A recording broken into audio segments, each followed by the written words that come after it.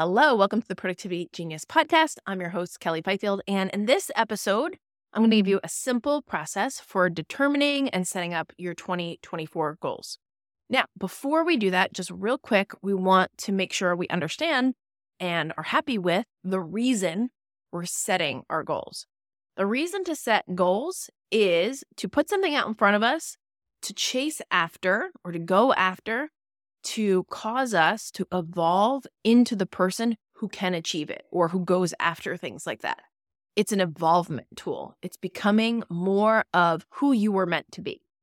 The purpose of goals isn't to achieve happiness, although that is the message we get from all over the place, right? Like, oh, if we were just skinnier, we'd be so much happier. Or if we had more money, we'd be so much happier. Or if we had more time, we'd be so much happier. The truth is that happiness comes from the way that we think. So if you want to be happier, that is where you need to manage your mind. Being happy is just a matter of thinking thoughts that create happiness. It would be a really inefficient method to try to seek happiness by achieving things, because you can achieve it right now by just changing the way that you're thinking.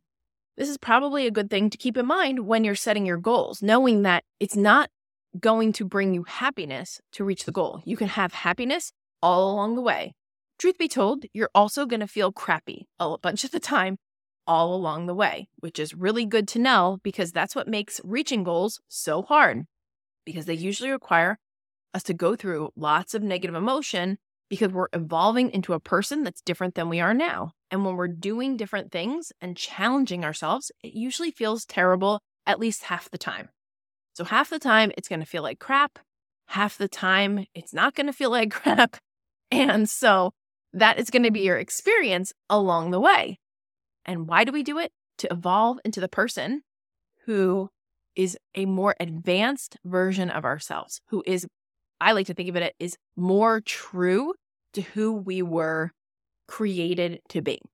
Okay, so here's the process. It's simple, and I want to keep it simple so that you can focus on the work of becoming this future version of yourself. Okay, step one, simple. Brainstorm some goals, right? Maybe set a timer for 2 minutes, pick a bunch of goals, write them down, and then step two is just to pick one. I don't really think you need a lot of instruction on how to pick a goal. Pick one that's fun, pick one that excites you, pick one that is interesting, one that you think will make you evolve. Just pick one at a time. That doesn't mean it's the only one you're going to pick, but we're going to focus on one at a time rather than try to work on all of the goals through all of the steps simultaneously. It's just cleaner just to do one at a time. So you can totally go back and pick another one, but let's just go through the process with one, and then you can repeat with as many goals as you want to try to accomplish. I would try to limit it a bit because you're going to dilute your attention. But let's not worry about that. Just pick one, right? Okay, so first we brainstorm goals. Second, we pick one to go through this process. Step three is to spend some time connecting with the future version of you who's achieved it. So what does she do now that's different than what you do now? Does she do more of something? Does she do less of something? Also, you might want to ask her some questions like, hey, that's amazing. Good job. Congratulations on reaching that goal. What surprised you along the way? What was hard? What got in the way? I know that sounds like a really, really weird process, but if you try to connect with that future version of you, which is you, right? Like just like baby you, right? You were at one point, you were a toddler who said funny things, right? That's still you, same person. And there's a future version of you, same you. And she has lots of wisdom, and you actually can access some of her wisdom if you try. So ask her some questions that might be interesting. What surprised you? What was hard? What got in the way? How did you get through that? On tough days, what did you tell yourself? If this is too weird to connect to future you, then you can kind of get some of the same information if you think about someone else who's achieved the goal that you're thinking of. So maybe you know someone who's achieved this goal, or you can imagine someone who's achieved the goal. Kind of think what's different about them, right? So step one is brainstorm your goals. Step two is pick one at a time. Step three, spend some time connecting with either future you who's achieved it, kind of get to know that person and how they're different, or like another person who's done it. So that's step three. Step 4 is to, now that you've kind of introduced yourself to that future you or this other person who's achieved the goal, compare their thoughts and feelings to your current thoughts and feelings, specifically around this goal, right? So let's say we fast forward. I have a crystal ball. This is another way to think of it. Let's say I have a crystal ball and I can see, holy crap, congratulations, you did it. You actually achieved the goal. So let's imagine you've achieved it. When you think of that future version of you who's achieved the goal, how do they think about the goal that's different than how you think about it now? So very often when I do this, when I'm thinking about a future goal and I haven't achieved it yet and I'm just at the beginning, some of the thoughts I love to think, I really don't love it, but my brain loves to offer, are thoughts like, I don't think it's going to happen. That would be great, but I don't even know where to start. That sounds hard, right? So thoughts like this, my brain loves to offer to me whenever I consider a goal. And the emotions that my thoughts create very often are confusion, like I don't know how to do it, disappointment, like as soon as I imagine it, my brain wants to be like, yeah, but don't get excited about it because you might not do it. And then I feel disappointed, doubtful. These are such great emotions, right? Fearful of all the things I might have to do, right? So those are the emotions that I currently feel about my future goal. And of course, if you look at those emotions, those are not going to fuel great actions, right? So it's really good for me to see that when I'm thinking about the goal in this way, it's not going to create a fuel for actions that are going to get me closer to the goal. But if I compare the future version of me and how they would be thinking about the goal, the person who has actually achieved it, right? They're not doubtful. They've actually done it. They're not fearful. They're feeling proud and accomplished and capable and confident, right? Because they've done it. And the actions that that person takes who's done the thing, they are more focused than I am, right? They are more willing to invest more attention and time to that goal because it's more real to them, right? So that future version of me is much more focused and spends more time on the goal, right? Which is interesting to see because if you think about that future version of you who's achieved the goal and how much time and attention they would give to the goal, compared to how much time and attention you're giving to it now, if you really got granular with that and said, okay, really, how much time would I be willing to invest and how much attention would I be willing to invest if I knew with 100% certainty that I was going to reach the goal? If you really get clear on that, most likely when you see that, you'll realize, holy crap, if I actually invested that much attention and time in my goal, I would be so much more likely to achieve it. It's like a catch-22. If we had complete belief in reaching that goal, then we would be willing to give so much more attention and time to the goal. But because we don't believe, we don't give it time and attention, and therefore we are dramatically less likely to reach it. So it's just good to see, how would that future version of you be thinking and feeling, because that's what's going to fuel the action that you need. The way they're thinking and feeling would fuel the actions that get them to the goal. Just good to see that your current thoughts and feelings probably need some work. Totally fine. It's just great awareness.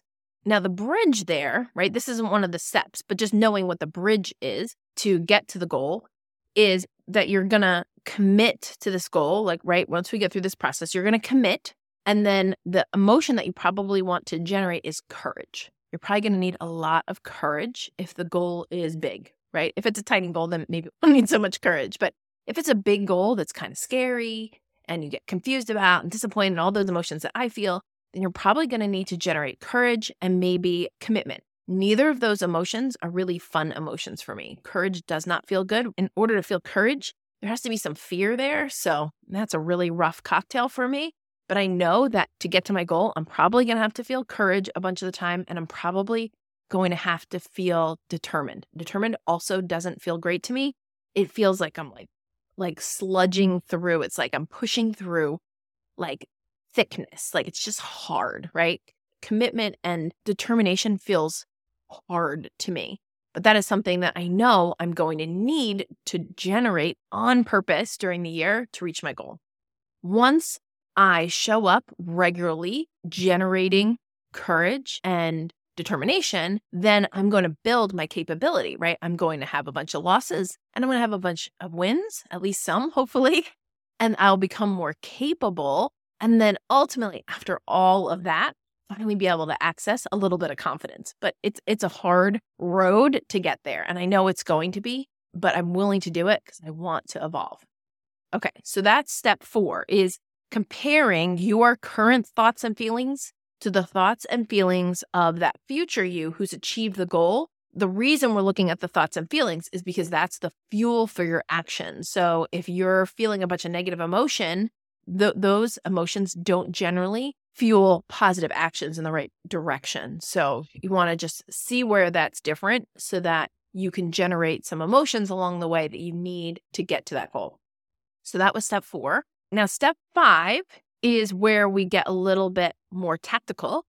Now that we know what emotions and thinking we're going to need to create, now let's think about what do we think that future version of us tried along the way? What are all of the possible ideas that we can think of that future version of us that got to the goal tried along the way? What's a little bit scary here might be thinking that when we write something down, that we're almost committing to it. Like sometimes it's scary to say, well, maybe this person, like got on stage and gave a speech that might sound terrifying to you. So you might not want to write it down. Almost like by writing it, you're admitting that you know that maybe this is something you should do. Let's not put that pressure on ourselves. Just write every possibility down. You don't have to do any of the things on the list. We just want to get some ideas, just get our creative juices going. What are some things we could try? That was step 5. And then step 6 is to take those and you can use whatever kind of criteria there. Some of them might be like, wow, yeah, if I did this, I for sure would hit the goal, but that is like a huge ask. Maybe it's a huge investment of time. Maybe it's a huge investment of money. Maybe it's just way too scary. And so maybe it would be the thing that would get you closest to the goal, but it's just so hard that there's no way you want to start with that. So rank them in whatever order. I would suggest you rank them in order of some chronological things, right? Like some things don't make sense to do first. So keep that in mind a bit, but also the impact. Like what things do you think would be most impactful? Try to put some of those first. So that's step 6 is to rank them. And then the last step is to schedule them. That's what we're working on in this podcast, right? Is getting good on scheduling. So you're going to put them on your schedule and then you're going to follow through. The challenge in following through is going to be those negative emotions that come up. The follow through part is our actions, and our actions are fueled by our emotions. And when we're going after goals, a lot of times there's going to be lots of negative emotions. So don't beat yourself up too much if you put things on your calendar and you don't do them. Just show up the next day. Use it as a learning opportunity. Why didn't I do that thing? What came up for me? What was I thinking? What got in the way? What obstacle was there? Then solve for that obstacle and keep going. To make reaching your goal a little bit more likely, you might want to create a singular focus for the year that would make all of your goals easier to reach. So you can go back and do this process with that whole list of goals and pick some other ones, but you might want like an underlying theme. Now, for me, for years, that theme has been my one thing, which is time management and productivity. I've now gotten so good at that. I'm no longer nervous that I'm not going to do the things on my schedule. So for me, putting something on my calendar, it's as good as done. Now that is magical. That took me a long time to get to. If you're not there, then personally, that's what I would suggest you make your one thing for the year is learning how to create a schedule, manage your tasks, follow through on your schedule. And you're in the right spot. Keep listening to the podcast each week. I'm going to give you help and mindset shifts to make that easier and easier. My one thing for the year is I have dedicated myself to a year of imperfection. Now, that probably sounds like a bad idea. In fact, maybe I do a different podcast episode on that. But just to be quick about what I mean by that is perfecting things is what really slows me down. And so many of us claim to be perfectionists, and we kind of mean it in a way to compliment ourselves, right? Like, oh, I'm such a perfectionist. And in some ways, I really did kind of like that identity for most of my life. Like I loved when people said, oh, you're such a perfectionist, right? Because it seemed to imply that I was constantly outputting like really great things. But the truth is that my perfectionist tendencies really are just a sign of my fear, right? When I try to perfect something, it's a way of me, one, not getting my work out into the world. And that's super great because then no one can reject it, right? And the more quote unquote perfect it is, the less likely it is that someone's going to judge it negatively. So I've dedicated myself, my focus for the year is a year of imperfection. And the reason I'm committing to that is because that's going to allow me to help more people, to get out there more often, to work much more quickly, and to be less focused on myself and people judging me and more focused on seeing how many people I can help. Because the truth is, when I'm like, say, creating a PDF or something like that, right? I'm going to like create a handout for you and I'm going to put it out into the world. When I'm messing around with logos and images and fonts and stuff, you don't care, right? You don't care if it's the most spectacularly beautiful PDF you've ever seen. I care because I'm making it about me and you judging me or something like that, or someone rejecting it.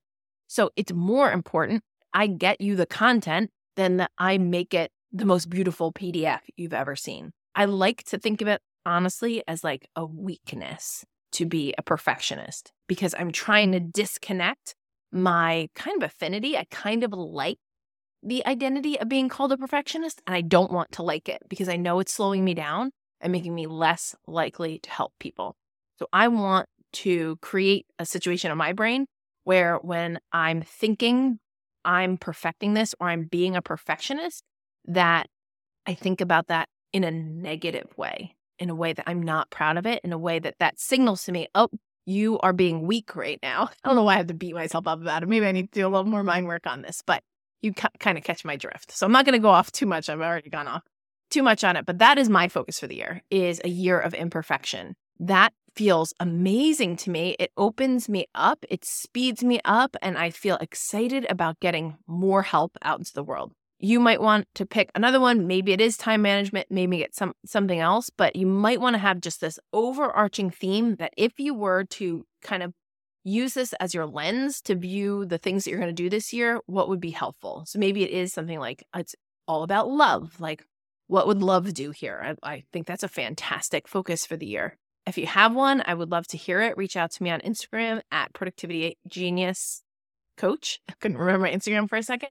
I'd be excited to hear your focus. All right. I hope you found this helpful. I hope you support yourself along your goal journey, and I'm excited to see you next week. Bye for now.